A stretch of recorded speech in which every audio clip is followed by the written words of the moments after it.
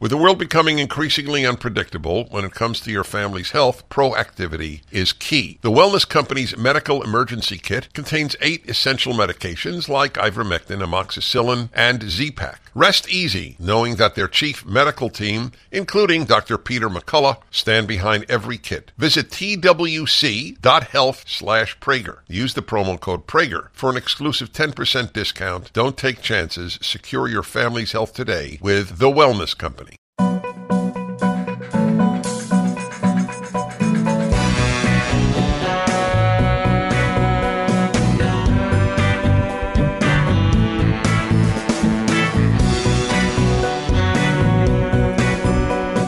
Dennis and Julie time. I'm Dennis, as in Prager. That's Julie, as in Hartman. Shalom. There we go again. Julie, you're in love with the word shalom. It's so fun. It's really fun to say, yes. Well, you know, as it happens, shalom means peace. That's what the word means. Yes. Which is its own etymology, which is, you and I love etymology. Oh, yeah. It's really Mario fascinating. Pye, the Story of Language, best book ever. I love that I recommended I did a whole show on it. I know. I love that you love it. And that is the study of language. Interestingly, just for those, anyone should be interested in this. Shalom comes from the Hebrew word, or is related directly to the Hebrew word shalem. It sounds very similar. It's the same consonants. Hebrew words work by consonant, not by vowel. Vowels are added on as dots and little lines. Anyway, shalem means complete. So it's fascinating. Peace and completeness are sort of related. And what else did I want to say about that? Oh, yes. So shalom means peace. It also is hello and goodbye. I know. That's why I say it at the beginning and I say it at the end. You know, I love saying it to random people, like the guy who's checking me out at the grocery store. You do this? Oh, of course, just to see their reaction. By the way, when I was in Israel, we went to Carmel Market in Tel Aviv, which is this huge bazaar in the center of the city. And it was Friday. And so I was walking by everyone and I go, Shabbat Shalom, Shabbat Shalom, and like to everyone. And they just looked at me like this Gentile American saying it. It was fun to see their reactions. But anyway, yeah. In Los Angeles, California, I'll go up to people, or I'll just say Shalom randomly. And so one night before Shabbat, I was going to the local Whole Foods to get some green beans because our Shabbat crew asked me to bring a side of vegetables. And so I was checking out, and there was this guy. I remember his name is Tanner. He had a sticker named Tanner, and he looked like a surfer bro. Typical LA guy working at a Whole Foods. And I said to him, Shabbat Shalom. And you know what he said to me? What? He paused for a moment, and then he kind of like darted his eyes and he looked really nervous and he goes, "Sí," which is yes in Spanish. Why did he do that? I think he thought I was speaking Spanish. Oh, God. Isn't that precious? Shabbat Shalom. He goes, "Sí." Well, I was waiting for a different punchline. What? Tanner said, "Oh, Shabbat Shalom." No. He looked at me like I was a Oompa Loompa. So you say Shabbat Shalom to random people? Totally. Literally, not even just at the checkout. All right, hello, I got a question. Oh. Shalom, you have a what question. age did you know you were a character? Oh my gosh. I am a dull character now compared to who I was when I was like 3, 4, 5. From the time that I was conscious of my existence, I was a character. You know what's interesting? When I was really young, I didn't have behavioral problems, but I was kind of a clown in class. Oh, of course I believe that. Really? Well, if you're a character, you have to act it out. Well, I got so serious by the time I got to like 5th grade that I turned into the class clown, into the class nerd. But I remember in 2nd grade, my teacher having to call my parents and talk with me about my theatricality and interrupting the lesson. So you were in 2nd grade 16 years ago. Oh my gosh, wow. Wait. That's a long time ago. That seems like a long time ago. That is so funny. It is. I'm old. No offense. No offense to you. Why the hell would I be offended? You know, by the way, that, I'm not going to get into it in detail, but it is not a good sign in a society that equates old as negative. It's really true. And it's new. Old in almost every traditional society was venerated. Right. So when do you think that changed and why? I don't know. It's a great question. Like so much other pathology, the 60s seems to be a culprit. Never trust anyone over 30. My parents' generation would never have thought that idea, let alone said it. Never trust anyone over 30. Their grandparents were venerated. Right. I want you to remember what you were saying, that I was in second grade 16 years ago. Whatever you were going to say, put a pin in it. No. That was it. Well, it feels so long ago. It's really amazing to me how time flies. But I think you're right that this has happened in the 60s. And obviously, as you kind of implied, like, we can't blame everything on the 60s. But that does seem to be when it emerged. You know, the death of conservatism and religion and the lack of veneration of old people, they all kind of go hand in hand. Yep. Like, they're all kind of first cousins of one another, because think about what conservatism is. It's conserving the best principles, ideas, values, art, architecture, music. And as there's been an attack on conservatism, we also kind of attack or don't appreciate people like old people who are in it of themselves, even if they're not politically conservative, they're embodiments almost of conservatism, in that they teach us about the past and they have wisdom to pass on to us. As we reject that as a whole on society, it makes sense that we reject it on a micro level too. Oh, look, obviously I think they're related. That's why I mentioned the 60s. Right. When I think about it, though, I'm trying to think how I regarded my grandparents. And I have no sense of thinking, whoa, they're old. They're not winners, or whatever it is that people would associate with the word old. And I'm not. I said this when I was 30. I mean, I'm not saying this because I'm old now, but it's so funny. I don't even. It doesn't bother me to say I'm old. So therefore, what? Mm-hmm. Am I less vibrant? Am I less bright? Am I less anything? Aren't I, at least I'm blessed, but aren't I more of everything I was? I'm not less in any way. I just walk slower. That's literally the only arena that I could tell that I have aged, and that doesn't really bother me. The reason I said no offense, I'm contemplating why. It's because it's almost a joke now in society when someone who's young says something about, oh, I'm getting old, or I'm turning this age next month, and then someone older will go, oh, well, thanks a lot, you know, think about how I feel. There's this weird kind of, do you agree that it's kind of a joke now? Not a matter of agree. That's been my point since you asked that question. But I think forgive me for interrupting, but I think a lot of the times it's older people who are doing that. In my case, I said to you, no offense, but usually I find when I'm saying something, it's the older person who initiates the joke about how old they are. Yeah, well, it's a preemptive strike. Right. That's pretty much what it is. It doesn't speak well for the society that there is so little respect for age. Now, by the way, there are many people my age who are fools. There are old fools and there are young fools, and there is old wise and there's young wise. You're young wise. So anyway, it's not. It's not true. It's not here or there. It is a bad sign that people see. I don't mind when. This is an interesting topic. I don't mind if people want to look younger. Mm-hmm. That makes sense to me. And it has always been that way, where obviously it was not available to most people. It was only available to the very wealthy, but they would get their oils and whatever they could do.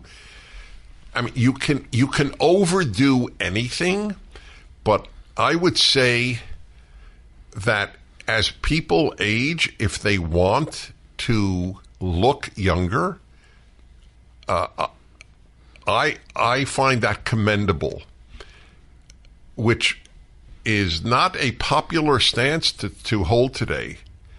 I mean, I happen to support women in general. Some women have stunningly beautiful white hair. My mother was an example. But for women to dye their hair, I don't think anybody should knock that.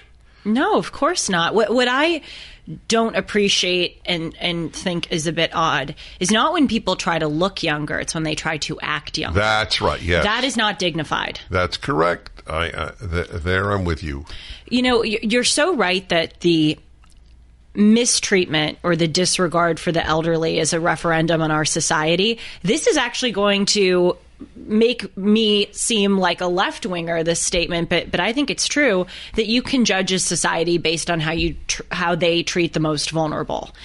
I see that a lot with my sister who has extreme autism, and she was in government group homes for years, and the way that she was treated was truly nothing short of abusive.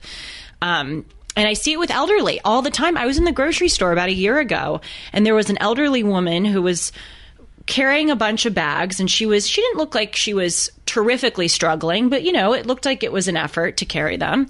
She was kind of hobbling along. And there was this guy, maybe 35-year-old guy with earphones on, and he was in, workout clothes, and he just went around her like she was a cone on the sidewalk that was an impediment in his path. There was no gentlemanliness, sense of chivalry, masculine chivalry. May I help you? Well, or of humanity. I'm not even sure right. It's a male True. thing. If it was an old man, it would be the exact same issue. Absolutely true. Though the reason why I said masculinity is because men are, I think, supposed to be protectors. To take care of the vulnerable. Yes. And just walked around her, and then I went up to her and I said, "Ma'am, do you need help?" And she was so grateful. And I just thought, and look at the way that we treat the homeless. For all that the left talks about, the vulnerable and minorities, we have to help people. They don't give a damn that homeless people are a dime a dozen rotting on the sidewalk in downtown Los Angeles. And what makes that even more offensive? On the one hand, the left insists on a certain amount of sensitivity with words. Right. We have to call the homeless unhoused. But then who cares if they're living in squalor and they have needles all around them and they don't have a house? Who cares? As long as we call them unhoused. I'm looking up a story irrelevant to, I actually wrote it into my phone, but I'm not finding it now. It's a bummer. But so I'll have to ruin it, but it's worth telling, unless I already told it to you. Did I tell you the story about the guy who offered a woman to help her take down her bags from the rack on the airplane? And she said, you told me, did I tell it to you on Dennis and Julie? Yes, the guy was called patriarchal or something. Well, so this woman, it's an older woman, but vibrant older woman, told me the story at one of my speeches, that a guy who was younger than her and much taller than her, and said, "Would you be offended if I offered to take down your bag for you?" She said, "Why would I be offended?" He said, "Because the last woman I asked was offended." People... isn't that pathetic? Of course it is. People ask... I was in Oklahoma recently giving a speech, which was so fun. It was very interesting to be in Oklahoma City. I've never been. But a question that I get often in speeches is, how do we change the course of society, especially this woke rot that is really especially prevalent among young people? And sometimes I don't always know how to answer that question, because it's basically like, how do we save society as a whole? And it's like, well, that would take an act of Hercules to do. But an answer that I have come up with, and I really, really believe it, is that when you see... first of all, when you see things that are wrong, you have an obligation to speak up. But we talk a lot about that, but we don't talk about the inverse. When you see things that are right, you have an obligation to speak up too, and reward that person for whatever they're doing that you see as a benefit to society. So I was on a plane yesterday, a few days ago, flying back from Oklahoma City. And there was a guy in front of me, and I couldn't open my water bottle. And so I tapped him on the shoulder, because these big muscles. Sir, can you open it? Of course, he did it immediately. And I said, thank you, sir. And very loudly on the plane, I said, that's why we need men. Oh, God, Julie. What? That's great. I do. I like doing stuff like that. I love you for it. Did anybody react? Some people turned and looked, but it was pretty... I'm telling you, people would be afraid to react. I know. So many people thought, wow. Oh, but it makes an impression, and it makes other people... Did he say anything? He smiled. But I think when you do that, it makes your viewpoint less stigmatized, and it'll be encouraging to people, because they'll go, oh, that girl on the plane said that. That must be a more common belief than the mainstream media and social media would make me think that exists. I mean, oh gosh, I did another thing. I was walking through the, this is maybe where I'm a character. I was walking through the Oklahoma City airport, and I was talking with this person who was next to me. We were chatting, made a friend, and, I don't even know if I should say this, but whatever. I'm already here. A group of Muslim women walked by in hijabs in the airport. And I turned to the guy next to me and I said, well, red state Oklahoma is so racist and xenophobic. Look at all these Muslim women. And I said it out loud, like audibly, so that people could hear me. And I like kind of saying irreverent. I don't even mean it to be irreverent. No, things like your that point are just, is well taken. You know, and again, I love you for destigmatize it. And I'll give a final example. There was a waitress recently, and I was out to dinner with a friend who has a lot of dietary restrictions and modifications. And usually waitresses roll their eyes at my friend. And this waitress was very professional, was going out of her way to help give my friend what she wanted. And I said to her, you are a true professional. Thank you so much for, going out of your way. And I could see how much it meant to the waitress. When you see merit, when you see professionalism, when you see a masculine men doing something masculine, reward them audibly, loudly, proudly. That's how I think we, in a small way, turn the tide. Do you know why? I know why. This is how well I think I know you. Do you know why you made that comment out loud? Oh, red state Oklahoma, big bigots against multicultural people and so on. And look at all the women in the hijabs. You know why you said it? And out loud? I know why, because we have a similar characteristic in this way. You said to me something a few weeks ago or a couple of months ago to the effect that everything is about truth. I have said on the air, and I know this sounds self-aggrandizing, and I don't care. If people think that's why I'm saying it, there's nothing I can do about it. It has nothing to do with self-aggrandizing. It has to do with the point I'm making. I have said on a number of occasions, and it sounds goofy even, it's weird. I have said on the air, I have an erotic attraction to truth. And that is my way of saying how deep my love of it is. And you have that. And so you saw something and you knew a lie was being told. Mm-hmm. The lie is this most conservative state, arguably the most conservative state in the Union, Oklahoma, and no one is giving anybody a hard time. No one even looking. Nobody's looking. It's a non-issue. That's exactly right. And there were, I was so, well, first of all, I want to respond to your point. Yes, that's a very good analysis.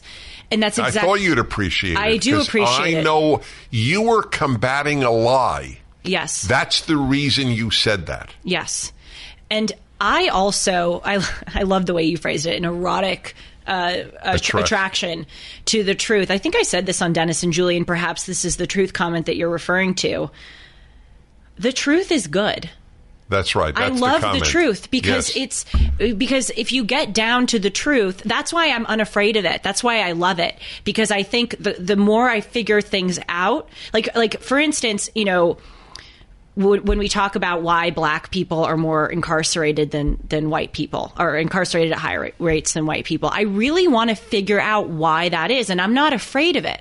Part of why I think the left immediately paints everything as white supremacy is because I actually think deep down they're a little bit afraid of the truth. I think there's a part of them that thinks that black people are more inclined to commit crime than white people. If you're not afraid of the truth, you can't be a leftist. Yes. Leftism is based on denying the truth because it's uncomfortable. So if you say, it's classic. I could give example after example. If I say, which I do, and not many say this, including conservatives, a wildly disproportionate number of those who are robbing stores en masse now, these gang robberies, are black. And way beyond their percentage of the population. What is the left's reaction? The left does not ask, is what Prager said true? It is of no interest to them if it's true. It's Prager is a racist. Yes. Does it sound bad? Yes. Well, I agree with you. What I'm saying is a little different, and I'm interested to know if you agree or disagree. I think that there's a part of them that thinks that black people are more inherently likely or more inherently have a proclivity to commit crime than white people. I don't believe that. I know you don't believe that. But I think there's this weird, when they call us the racist. Left has disdain for blacks. Yes. There's no doubt in my mind. When they call us. When you say let's lower, when you say as the Oregon Education Department, I know I'm interrupting, forgive me. When the Oregon but only because I want to illustrate your point. Go on. The Oregon Education Department has announced that the idea that there is one correct answer in math is white supremacist. So what are they saying? Only whites believe that there is a right answer in math. Blacks do not. Tell me that is not utter contempt for blacks. There must be something special about whites for them to be able to... And something inferior about blacks. Exactly. That's what I think there's this weird, actually kind of latent racism among not all, but many leftists. And I think that's why they project so much onto us that we're somehow the racists. I'm not afraid at looking at a problem that's uncomfortable because I know if I really study it in an objective way, I will get to the truth, and the truth is good. I know the truth is not a eugenicist truth. I know that black people don't have a more, inherent genetic, whatever, intrinsic likelihood to commit crime. I know it has to do with culture. I know it has to do with the left and the Democratic Party's manipulation of black people. I know it, has to do with fatherlessness, with out of wedlock births. I'm not afraid of that truth because I know that truth is good.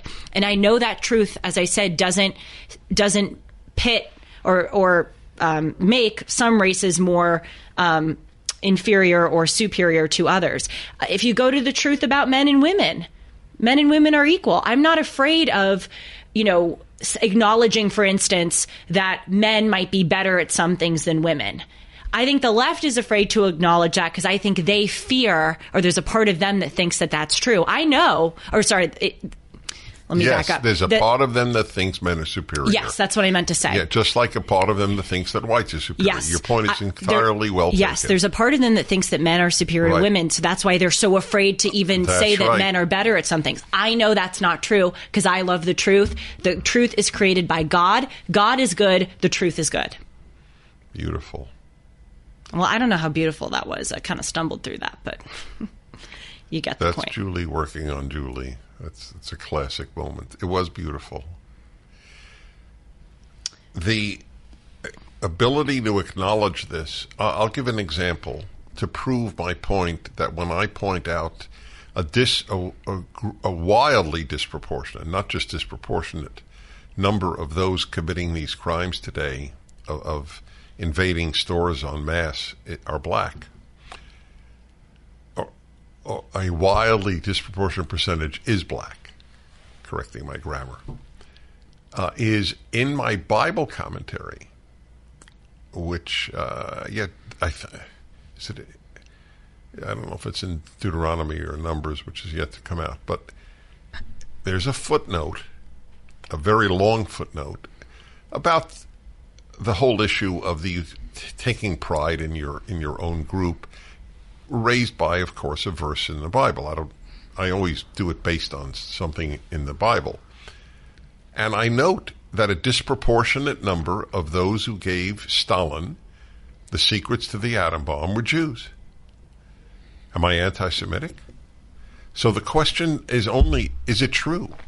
I'm not happy about it. I'm not happy about the issue with blacks and invading stores. But you can't solve a problem. You can't do any good. Mm-hmm. Back to your good and truth. You can't do good based on lies. Yes.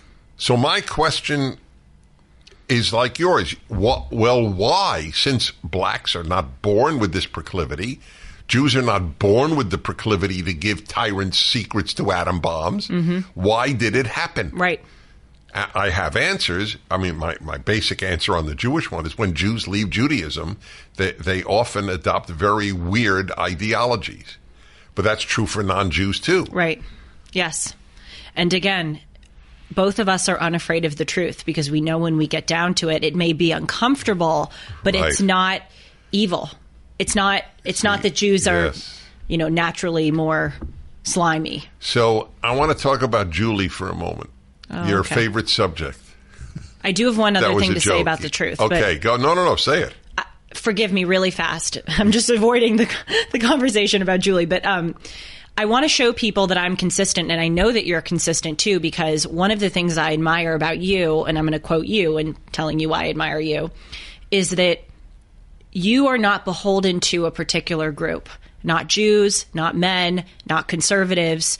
You often say to me, my support, my listenership, even my friends in life, it's all a conglomeration of individuals as opposed to a group.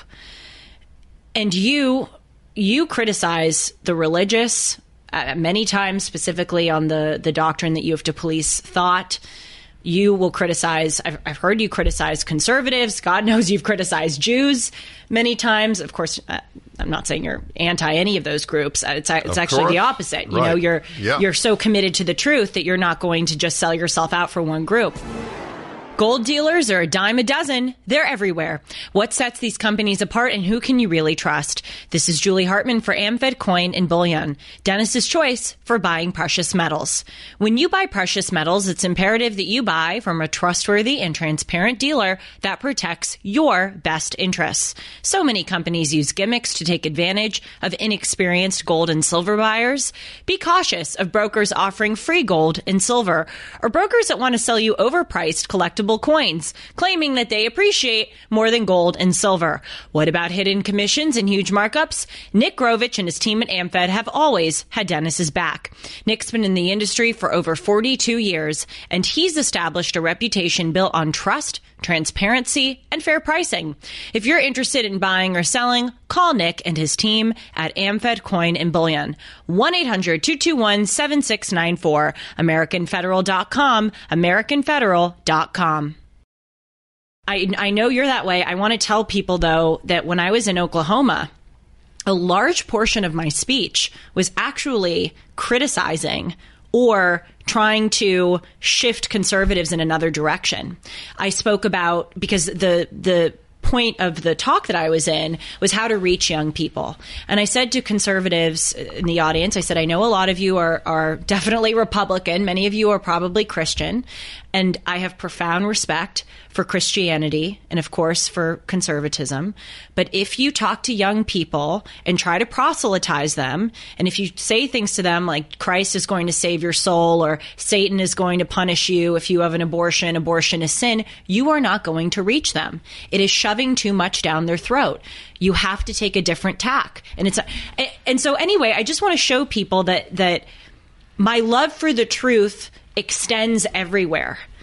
And I felt comfortable criticizing or making an intervention in the tactics of the people to whom I was speaking, because I knew that it was the truth and the truth is good. And also, and it's a credit to them, I knew I was in a hospitable audience that also cares about the truth. I was trying to picture, what if there was a left-wing conference and then there was a left-wing breakout group about how to reach young people, and someone said, this trans ideology is getting too extreme, and when you say things like this, it's not reaching that would never be allowed in that group. It's a excellent point. You're really on a roll today. Oh, am I? See, I think I'm on a. I think I'm I've been going to terrible. take out my coffee and just have a cup while you speak. I think I've been terrible, but I'm glad you think you do. Yeah, I do. I think I've been terribly inarticulate. 1 minute, folks. I'm returning to Earth. It's taking a while. Okay, I'm back on Earth. You know what Dennis's equivalent of this is, though? What? You don't know when people are starstruck by you. I don't know if people are impressed by me or if they're thinking what I say is articulate, or if they think that I'm physically attractive. I have blinders in those ways. You have a huge blinder with people who are sucking up to you or who are starstruck by you. He has no idea. Well, the second is a good thing. The first is not a good thing. People sucking up to me. That seemed derogatory. Well, it is. It is derogatory. Yeah. I mean, look, I've witnessed people sucking up to you, but a lot. What I meant by that was when people are trying to impress you or they're trying to that's not get the same. in your. Yeah, it's not the same. Okay, I right. should. But however, I have witnessed both. Yeah, okay, fair enough. You're right. I don't have any sense of that at all. This is not a brag. It's just a fact of life. I don't walk through life thinking I'm Dennis Prager. It doesn't occur to me till people tell me I am, when they stop me for a selfie. And I remember, oh, yeah, I'm a public figure. I forgot. I know, it's funny. It is funny. And it's... That, by the way, I'm thrilled about that because I love being a regular guy. I like walking through the airport like everybody else does. I intellectually understand I don't have a normal life. It's obvious, and so on. Anyway, it's interesting because it's funny because to a certain extent, that's what I wanted to say when I said I wanted to talk about Julie. Mm-hmm. So I want to put this in perspective. Julie was just in Oklahoma. They brought you to speak at a women's conservative conference, women from all over the country. Mm-hmm. I read about it in the Oklahoma newspaper, which is credit to you. You didn't even know it was written. I knew the article was there, and I had you no didn't. idea. Yeah, okay. He called me and said, "Great article," and I said, "What the hell are you talking about?" Well, I didn't say what the hell. I said, no, I don't have no problem with what the hell, but you actually said where, or something to that effect. Anyway, so it's true. You're 23. Are you about to be 24? When? Guess what? I share a birthday with a prominent figure who changed the country. He's dead. And it happened in Minneapolis. And it changed everything. Like 3 years ago. Who is that person? Oh, my God, really? Yeah, George Floyd. Yeah, George Floyd and I have a birthday. Oh, my God. Okay, that's beautiful. Anyway, October 14th. And Charlie Kirk. You, Charlie Kirk, and George Floyd? And Dwight Eisenhower. And Dwight Eisenhower? And Usher. And who? Who? Usher? I'm looking at Sean. Who and who? Usher. Yes. Usher. Okay, I get it. All right. Like an usher at the, I don't know, theater. No. So who are you really referring to? The singer. The singer Usher? Usher. Okay. I think it's beautiful. Okay. So you're 23. All right, here we go. He's putting on yes. Usher. I can't believe I missed this. How did I miss this?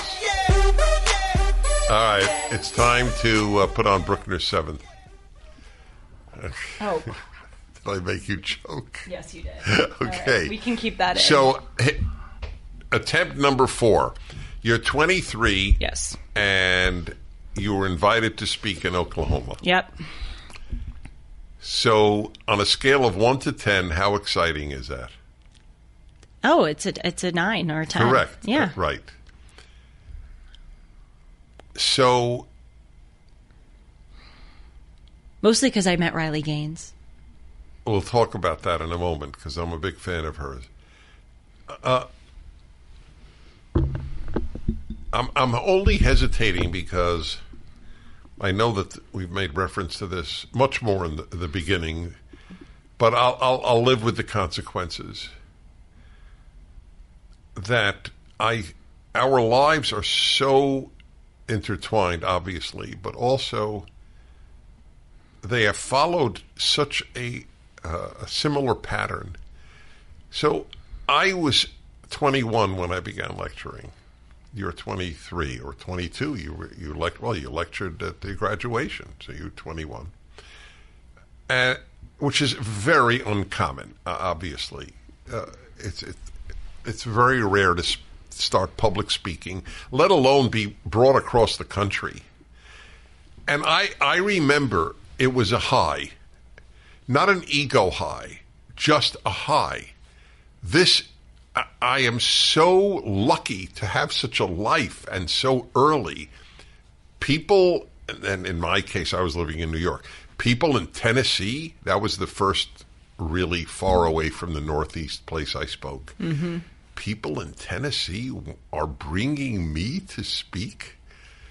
It was exhilarating. And I have to believe, because you're healthy and normal, that it was exhilarating for you.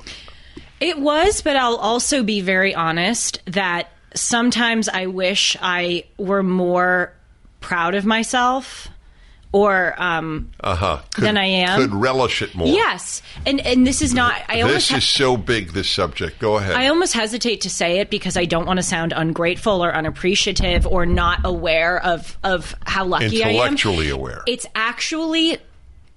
And again, I'm aware of how this may come across as I'm just such a good person.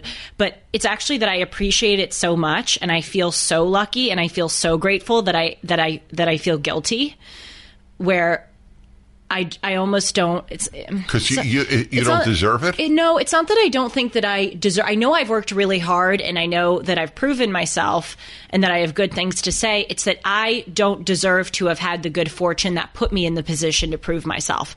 I'll give you something that really hit me. I know I told you this, Dennis, and you said typical Julie. But after I spoke in Oklahoma, I got on a scooter. Which, by the way, they have them all over Oklahoma City. They have them in LA too, I guess, but it's a very nifty way of getting around. I went on a scooter and I scootered over to the Oklahoma City bombing memorial, which anyone who's in Oklahoma City should go to. It is so moving. The Oklahoma City bombing happened in 1995. It was the largest terrorist attack in the United States at the time. Now it's the largest homegrown terrorist attack because 9/11 happened 6 years later. But I was reading about it. 168 people were killed, 19 of them children, because there was a daycare center I remember well. in the federal building where the bomb was detonated. And it was this weird, obviously I went there because I love history, but it was also this almost weird, voyage that I was going on to remind myself that I'm so lucky. And I just was standing there going why did these 19 children get blown up when they were 2 years old and had no opportunity at a life? And then I've had this wonderful life and opportunities are coming up for me all the time. And it was, I sometimes feel this tension where I feel guilty for my luck, and then I feel guilty that I feel guilty for my luck because I'm not appreciating my luck. And if only people who didn't have the luck were alive, they would want me to appreciate my luck, and it's this weird cycle. I want to talk about that. Well, you recently wrote about luck versus God, which I think is very apropos of this. But that's yes, it's tangentially, but not directly related. I wanted to deal with your reaction. That it fascinates me, and I think that there are three elements, in no order of significance, but three elements. You're female. That's a big one. So true. I don't know how big, but I'm sure it's one of the three. It's your nature, which we'll get to, and you come, though not from at all a religious world, from a Christian background.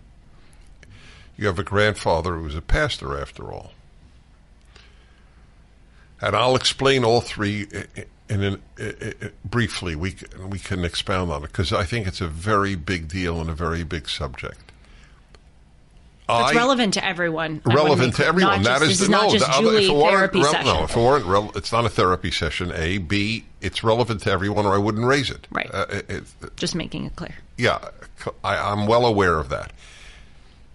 So my own reaction, and I'm very self-aware, from the outset was, I'm incredibly fortunate, incredibly. To this day, or lucky, I'm totally okay with the word lucky. To this day, I believe it just as much as I believed it then. But I did not feel any guilt over it. I felt only obligation and gratitude, which I think is a healthier reaction, because you should only feel guilt over what you did wrong. You didn't do anything wrong.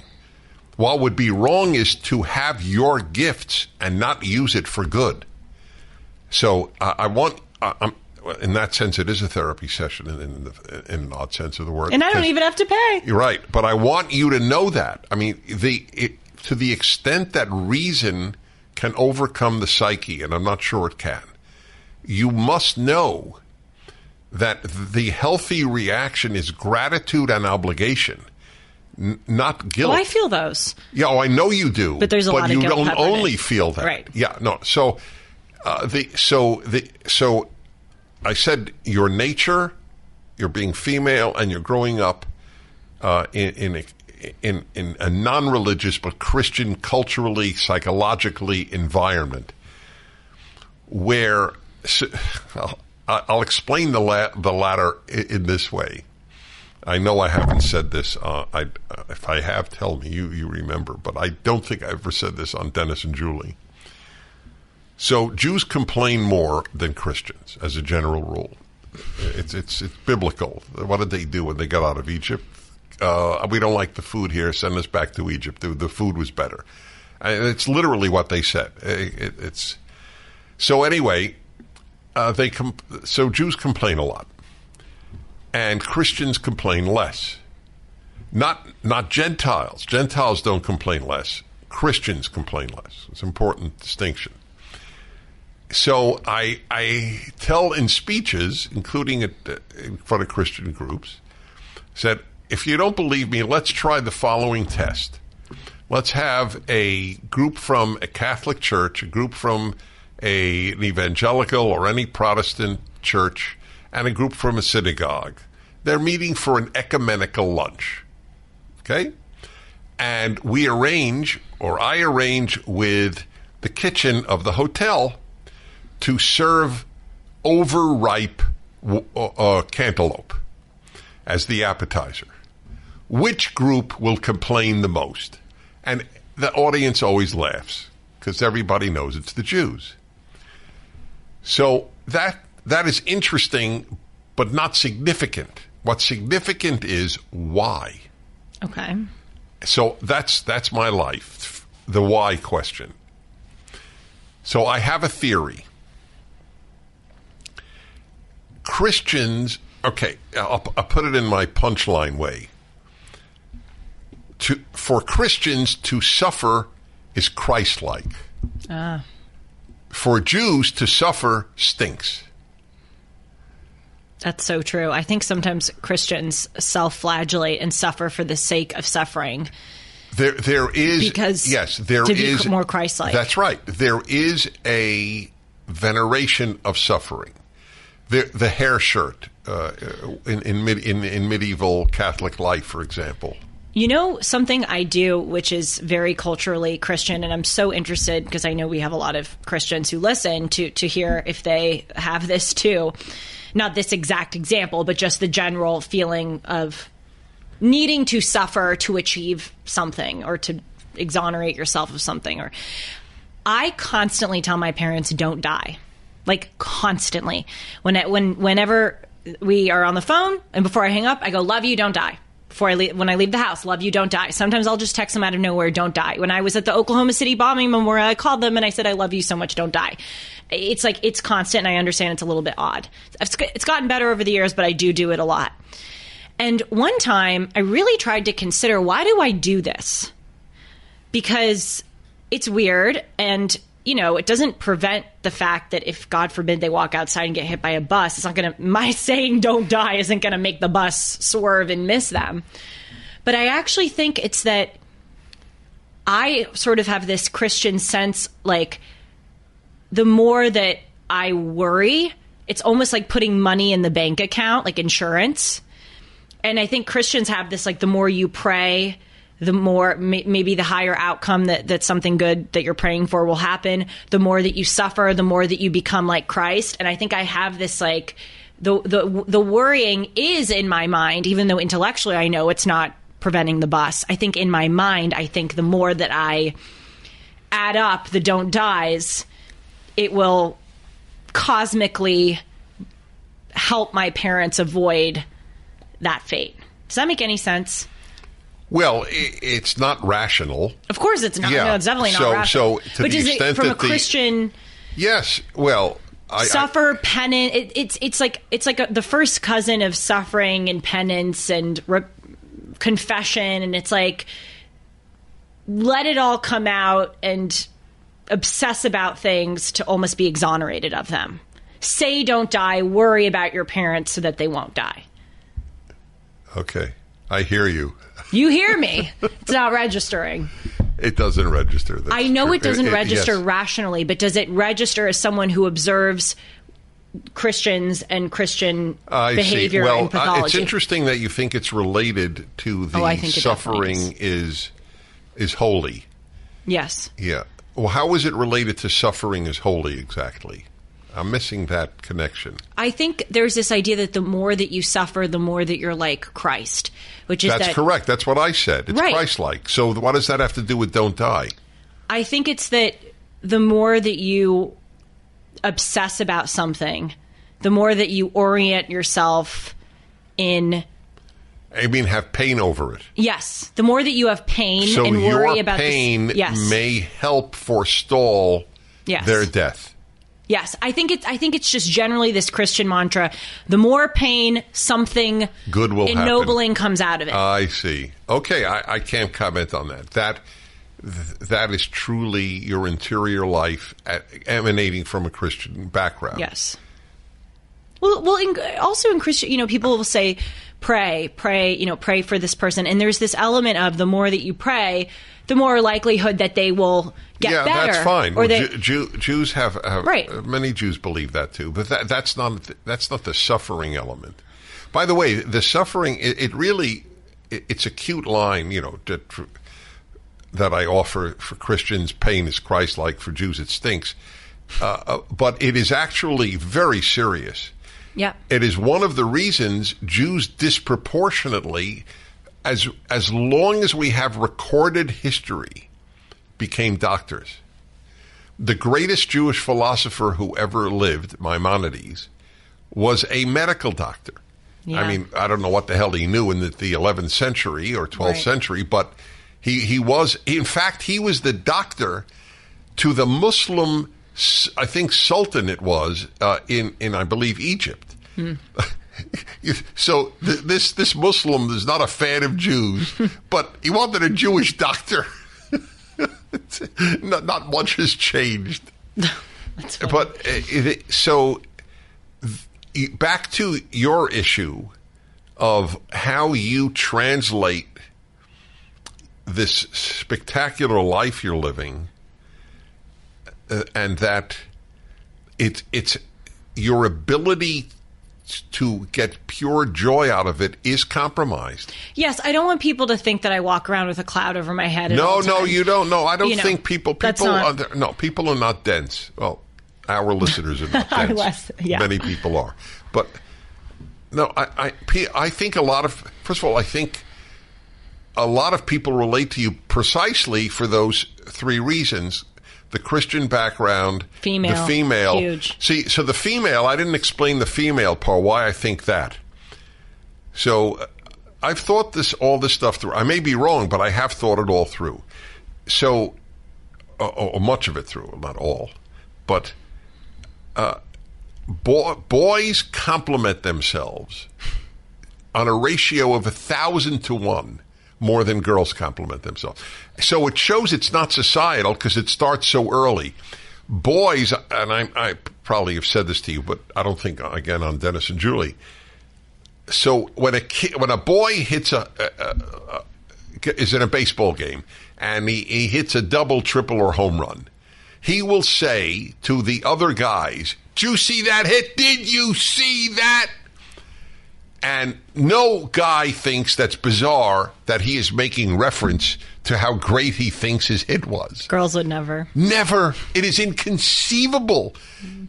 If a girl did that, I would be sure she was a trans. She was a trans. Yes, that deep down, she was still on a male brain.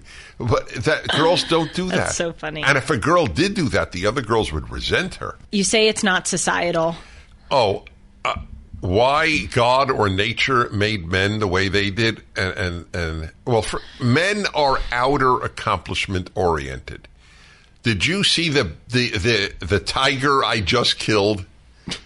I really do. I believe it in effect comes from that. What are women going to say on any daily basis? Did you see how well clothed the kids were today?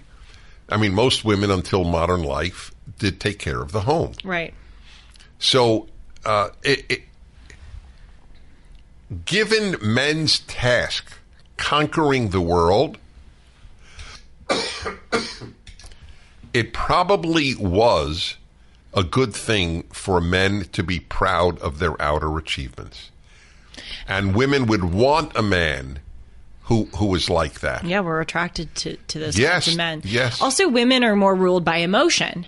And emotion can be bad at times, and emotion can be good at times. Like, women are very empathetic.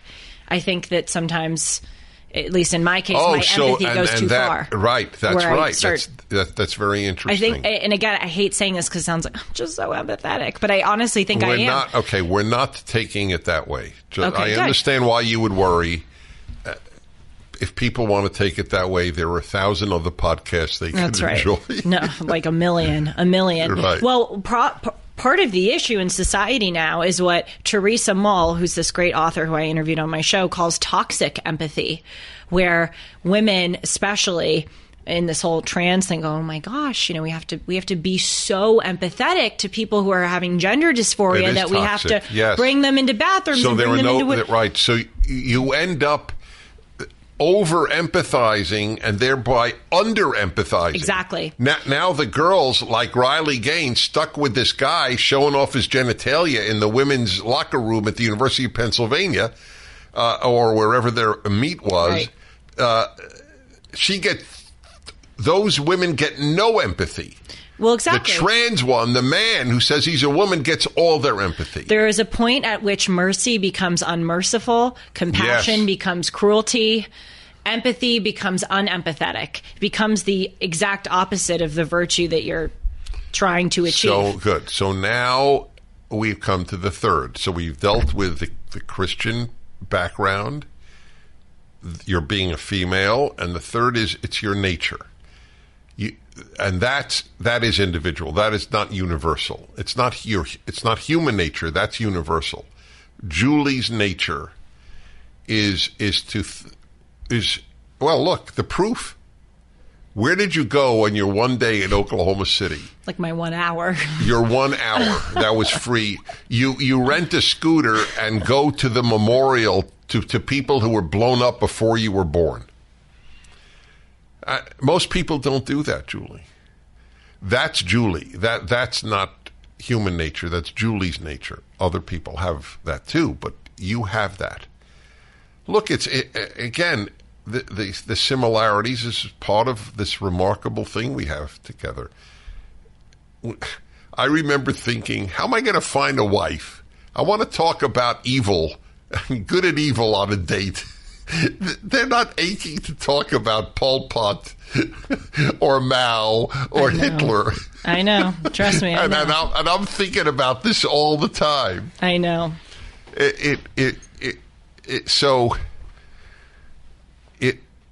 Those are the three reasons. It's a very powerful thing. So all I could say to you is, to the extent possible, and I don't know what extent it's possible. I don't know. It is no sin for you to thoroughly enjoy the life you're having.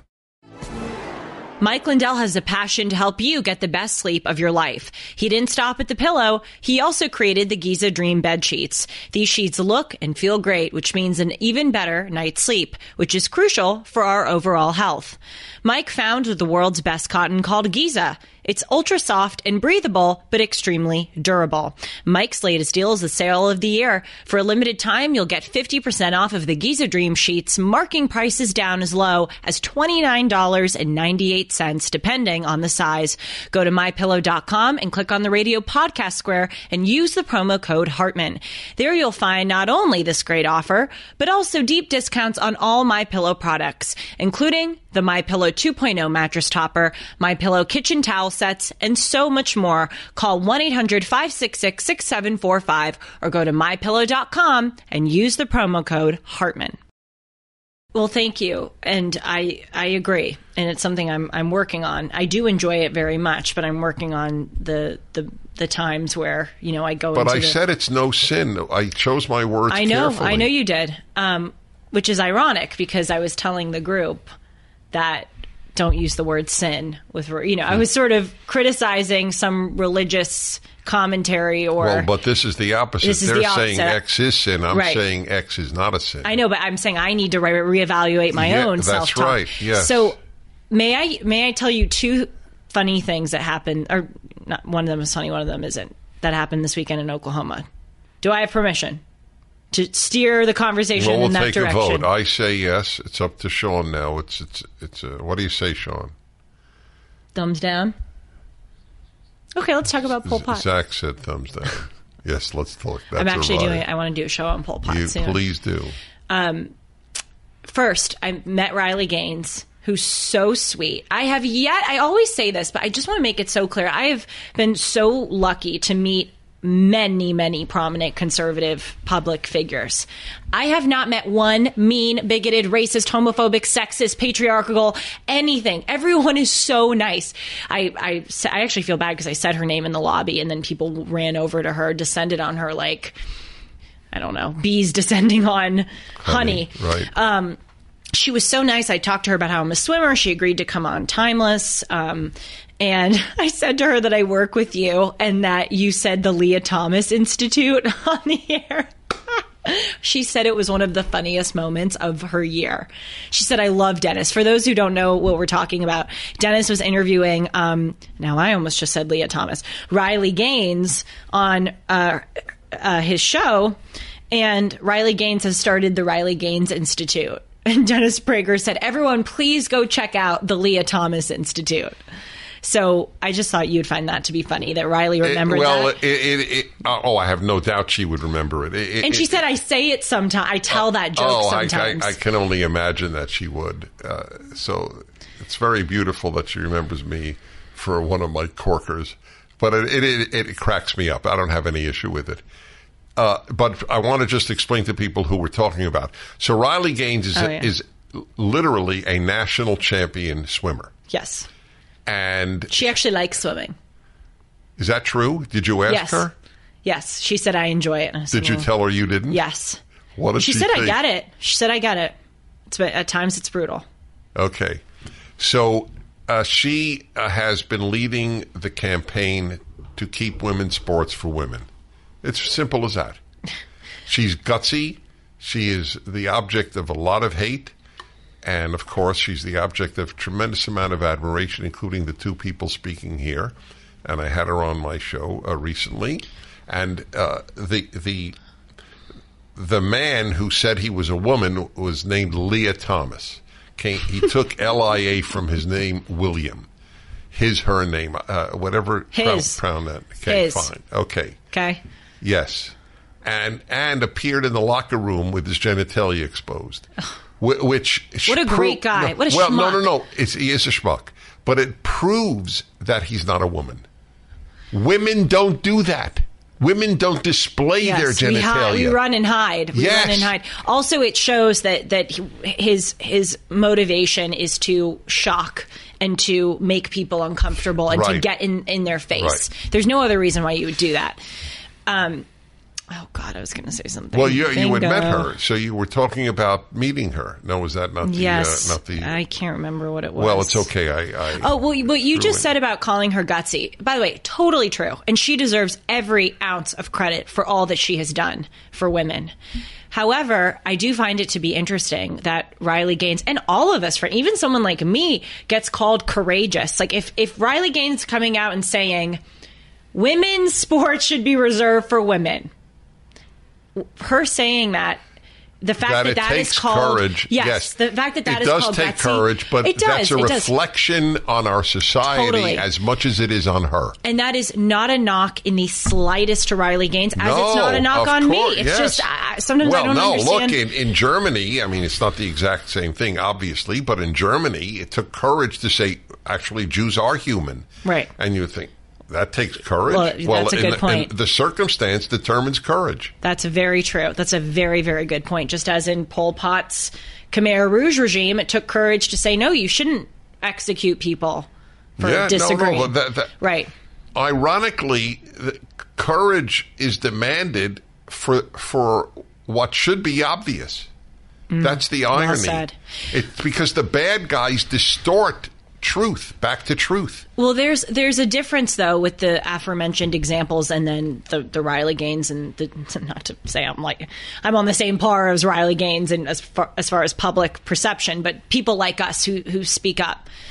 You know, look, is it true that the Justice Department and increasingly our people in power are weaponizing the institutions against conservatives? Yes.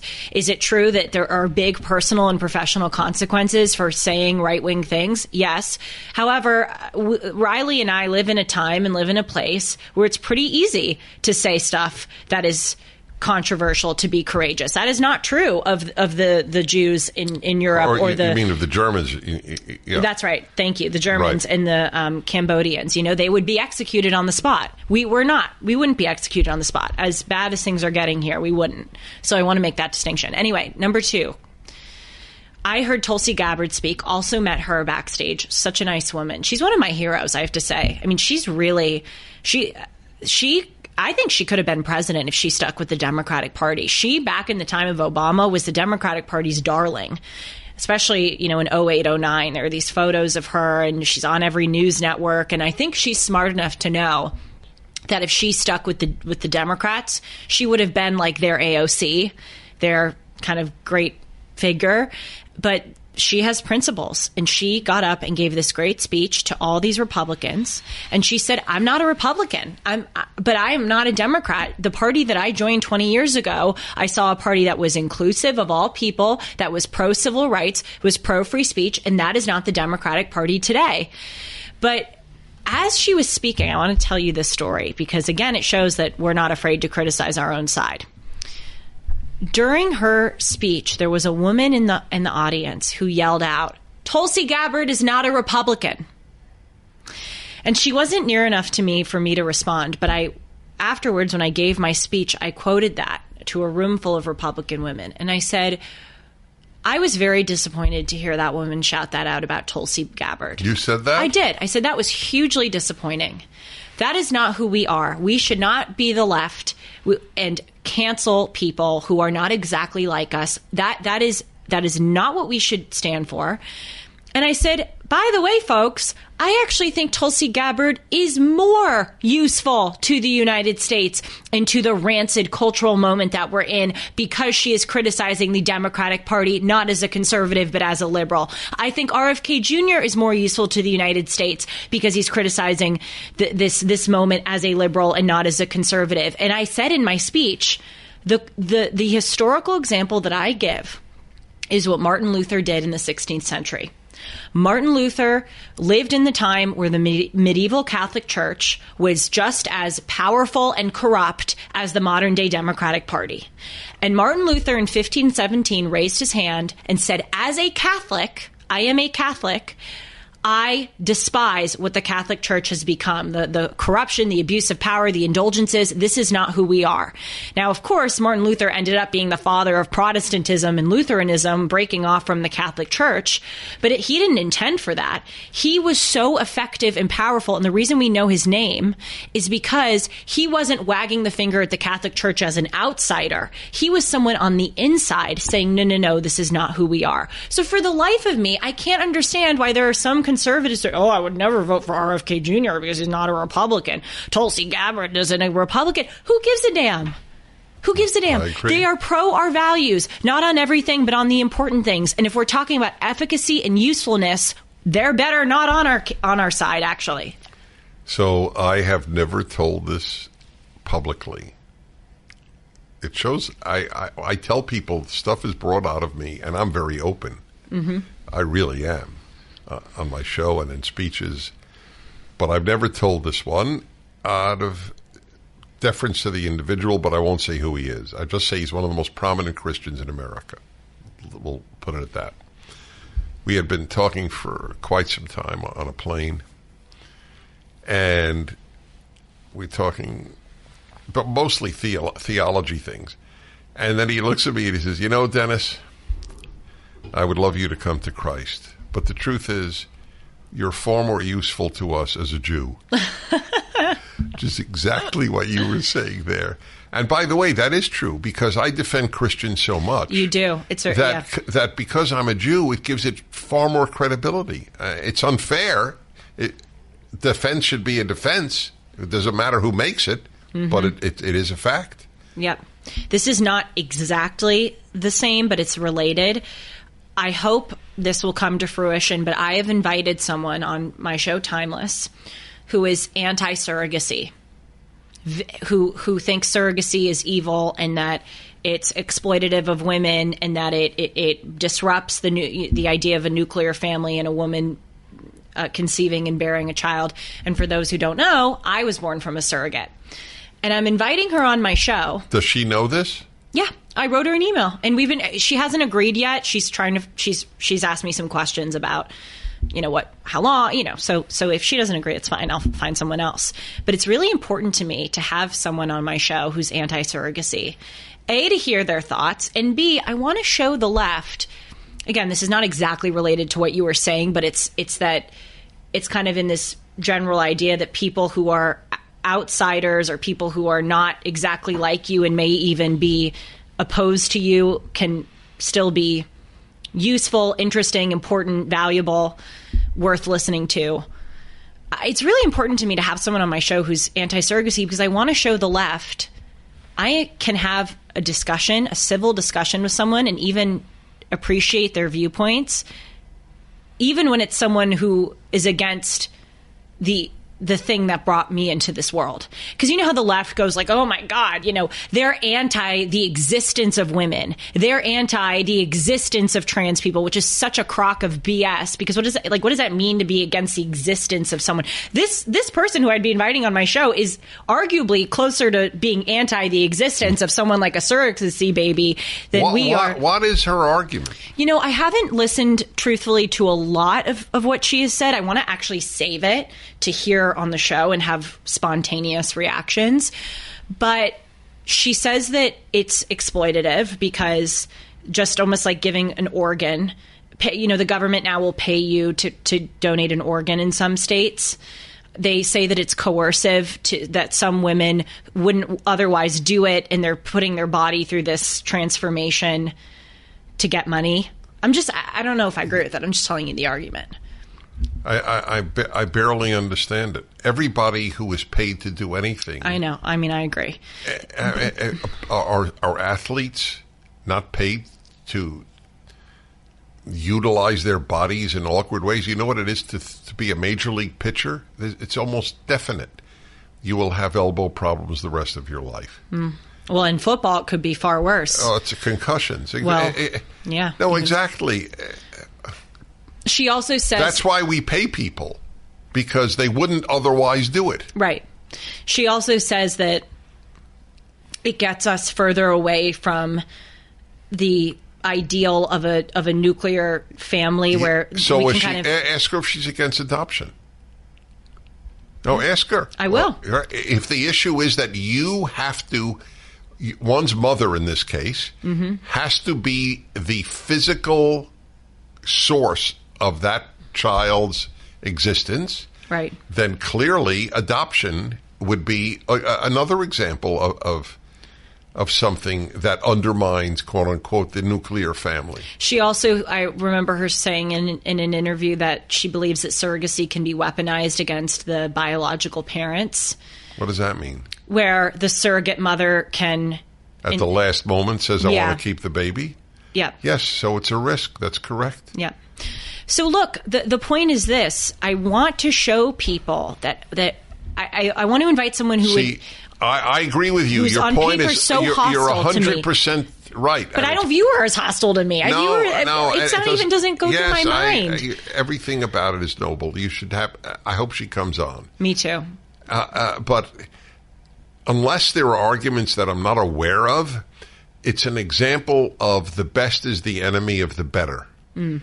So really, what you're saying is.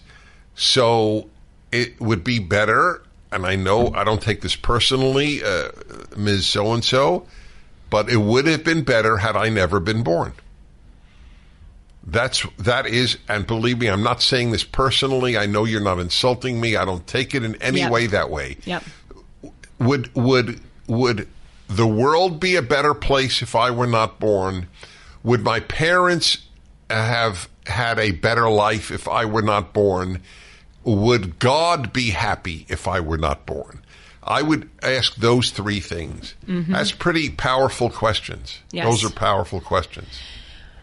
The thing is, it doesn't even occur to me that this woman would offend me, even if she answered yes to that question. Yes, honest to God, you're right. It's not about you. You understand that. I wouldn't even get upset or hurt by that. I really wouldn't. No. And so it raises the question when other people, like you see, it's honestly like a psychological event when you see these people on college campuses screaming and convulsing like they are having an aneurysm at the presence of Charlie Kirk or you know.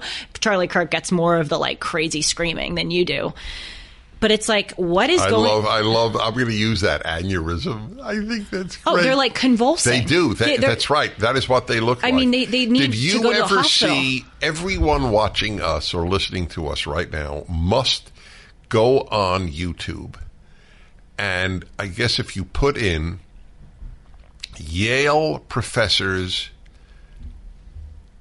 Halloween costumes protest, that would work. Yale professors, do you know the story? Maybe. You will actually be happy we met. Oh. Finally. I'm on the fence about finally. it. Yeah. This will push you over. So, two professors, a husband and a wife, who were heads of, I think Harvard has houses, is that right? Mm-hmm. So Yale has houses. Residential colleges. Yeah, okay. Is that the same thing as a house? Basically, yes. Okay. So the heads of one of the house was this two academics. Yes. Liberal. Shocking. Right. Man and a woman. Mm-hmm. I don't remember their fields. Both professors at Yale. And the issue of Halloween costumes arose, and I think the wife said at some point, oh, he was the head. I don't think both of them were. He was the head of the house, but he's married to her. And so she said, it's no big deal if you wear a costume of another group. It doesn't mean anything. It's fine. And they went ballistic. To the extent he was fired as the head of that Yale house because his wife had said something which is completely correct and innocuous. Yep. You should see, why did I think of this? The aneurysm. You should see the students gathered around these two professors. Oh, I do know this story. Screaming and cursing at them. Yep. Yale students. It really raises the question, and this is our classic debate, does the left really believe what they say? Or I really wonder when I'm looking at those people who truly, like, honestly, and I know people probably think I'm saying this tongue in cheek, like they are convulsing to the point like they need an IV of morphine, like they are having an episode. No, your aneurysm analogy was perfect. Are they truly, like, I'm really trying to get into the psychological state. Have they truly been so brainwashed, or are they psychologically not okay in a way that their human alarm is really going off at Charlie Kirk? Like, they really feel like they are threatened and all of that. I mean, even if you, and it's hard to bring up these examples in these discussions, but even if you look at the footage of Jews in concentration camps, they're not screaming and convulsing in the presence of a Nazi, which is like, oh my God, many of them maintain their composure. So why is a leftist in the presence of Charlie Kirk, like, literally descending into a flight, or what is it? Flight or flight? Yeah, flight or flight. Yeah, fight or flight episode. Are they truly that alarmed, or is this a show? I think it's a show. I really do. I have moved to real deal. Really? I think most of it is a show. Yeah, I hope you're right. I have a darker view. We're coming near the end, so I'll tell you what began to push me on the road to they actually believe what they're saying and doing. Mm-hmm. It was a woman in her 20s, a German woman who was gang raped in Germany by a group of immigrants from the Middle East. Oh, God. She told the police that it was German men who raped her. She did not want she was the daughter of an EU official. Wow. So it was known. Wow. So she said, when it came out that she had lied, why would you lie about who raped you? I didn't want to elicit ill will toward immigrants from the Middle East. Whoa. That's not a show. No, it's not. A lot of these people are true believers.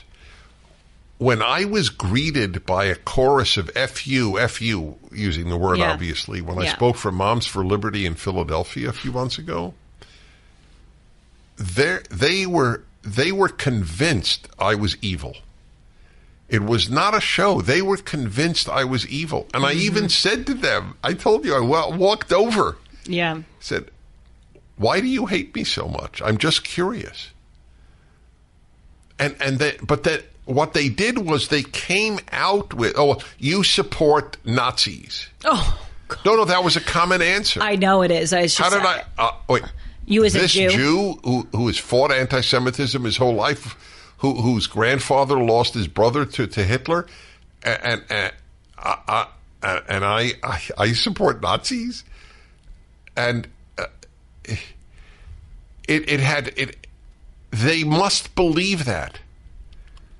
So here's the question: what is scarier, people who believe their lies or people who are lying? I think people who believe their lies, because the people who lie and know they're lying, there's hope. Mm-hmm. People who believe their lies, there's very little hope. I mean, people in Germany believed Jews were inferior. I mean, it's astonishing. It's an astonishing thing, given how the particular irony in Germany was because Jews were disproportionately successful in the arts, in culture, in finance. It's a pretty odd group to be right. Untermenschen, under people, right. subhuman.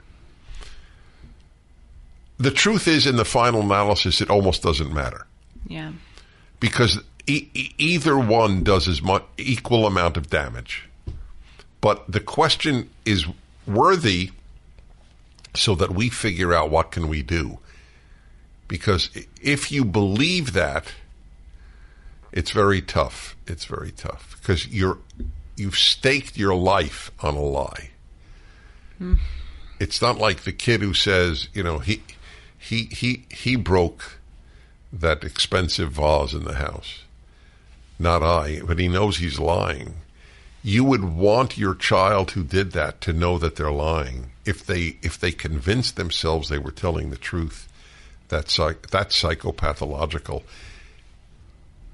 When a leftist says men menstruate, we find it almost impossible to believe they believe it. You find it impossible. You think it's a show.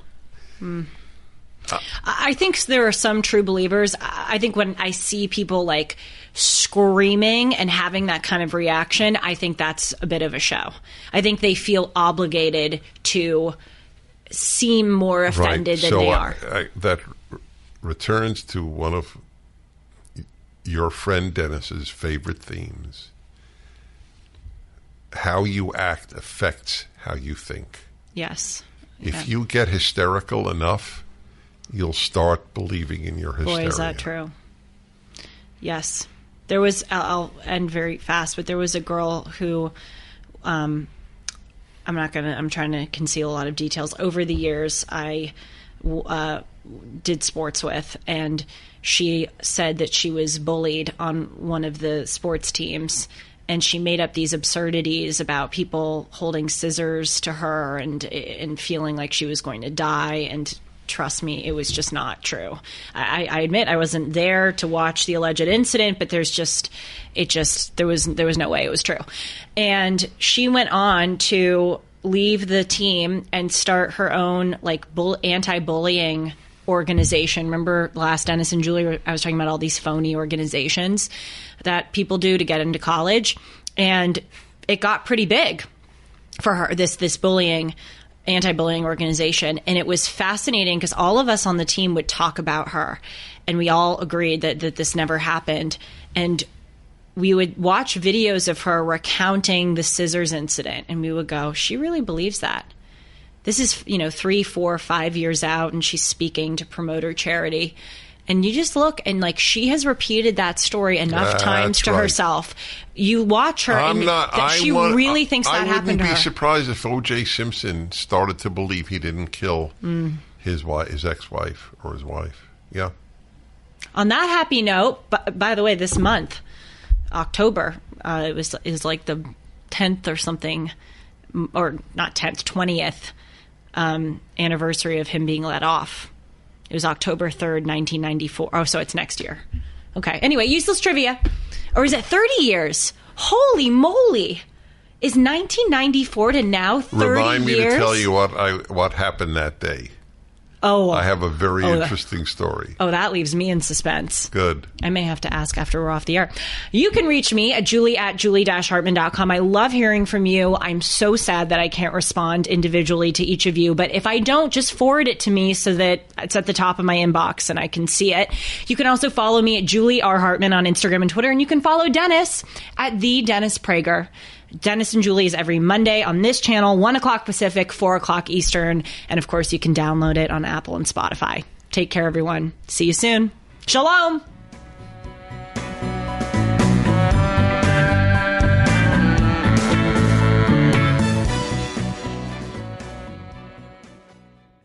Lots of channels, nothing to watch, especially if you're searching for the truth.